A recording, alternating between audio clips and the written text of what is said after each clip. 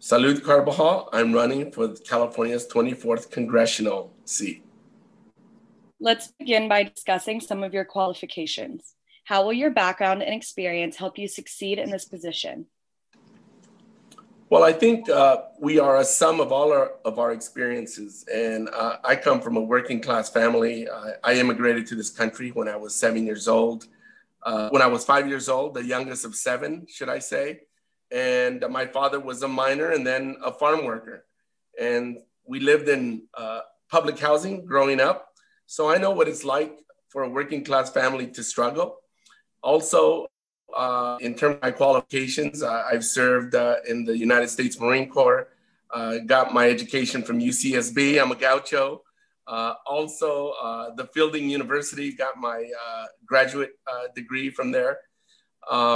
I've served in local government for 12 years as an elected official, and now in Congress, finishing up my second term.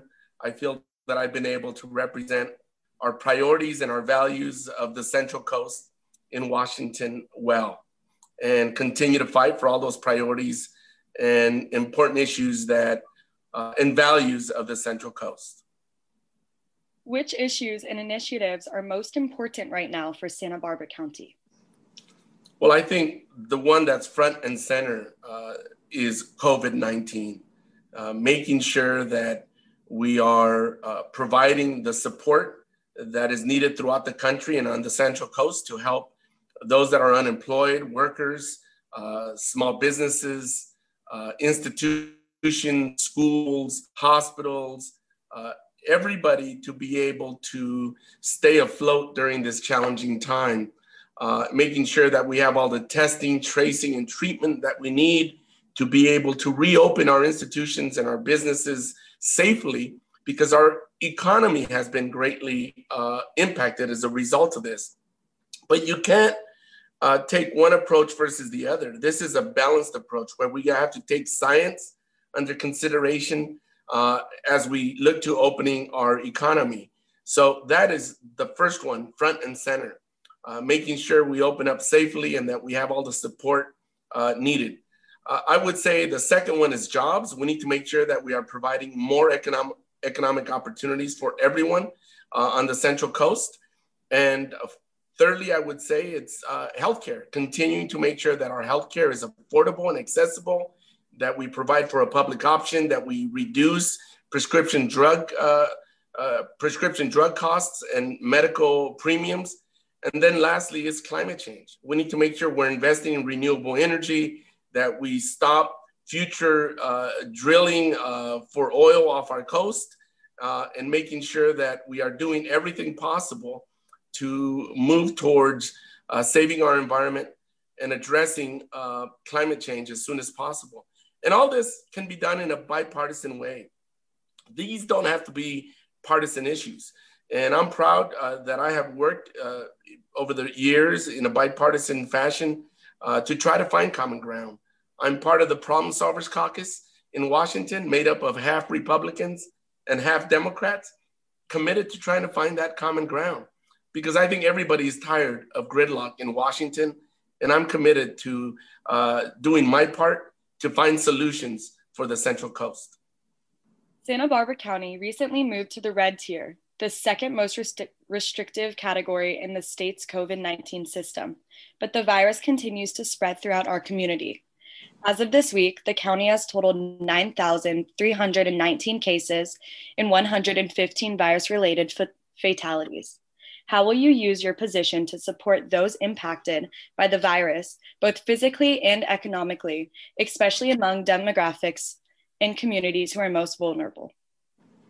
Thank you, Alejandra. Well, first, I would continue to vote on more economic stimulus packages here in Washington.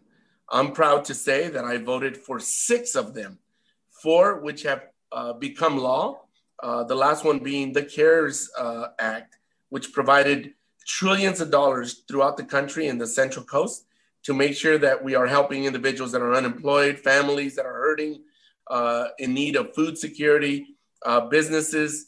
The CARES package that we move forward and everything that we've done to date helped over 2,000 businesses on the Central Coast and actually saved over 150,000 jobs.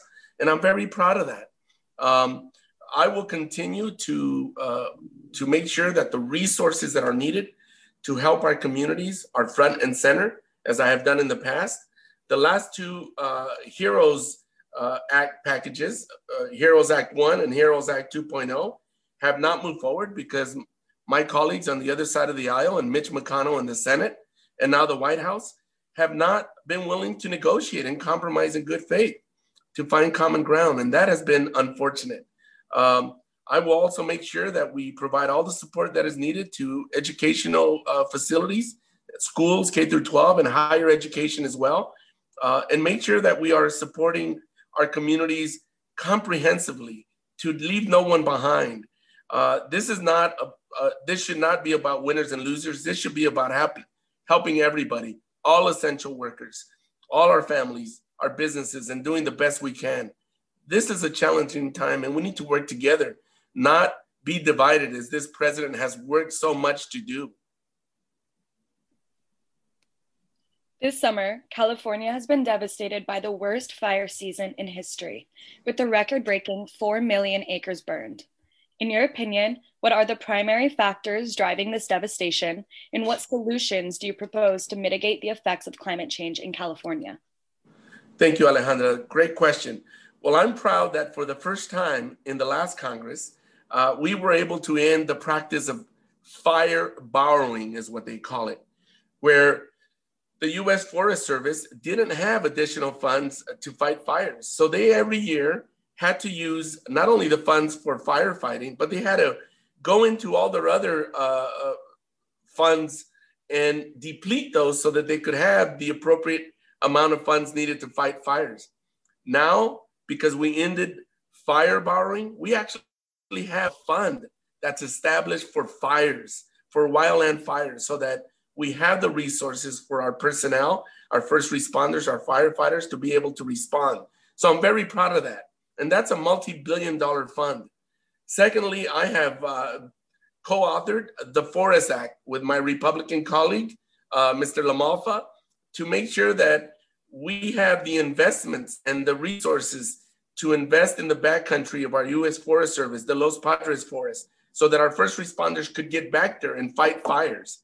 And lastly, I also supported the Emergency Wildland Fire and Public Service Act to make sure that we have additional resources to support our firefighters so that they can go and do fuels management and mitigate future fires, and also provide a training center on the Western United States so that we could better prepare our firefighters to do an even better job.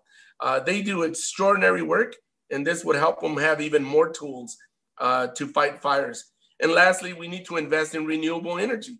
That will truly address climate change, which is at the foundation of year-round fire season. Following nationwide protests earlier this year in support of the Black Lives Matter movement, America is undergoing a cultural reckoning on topics of racial injustice.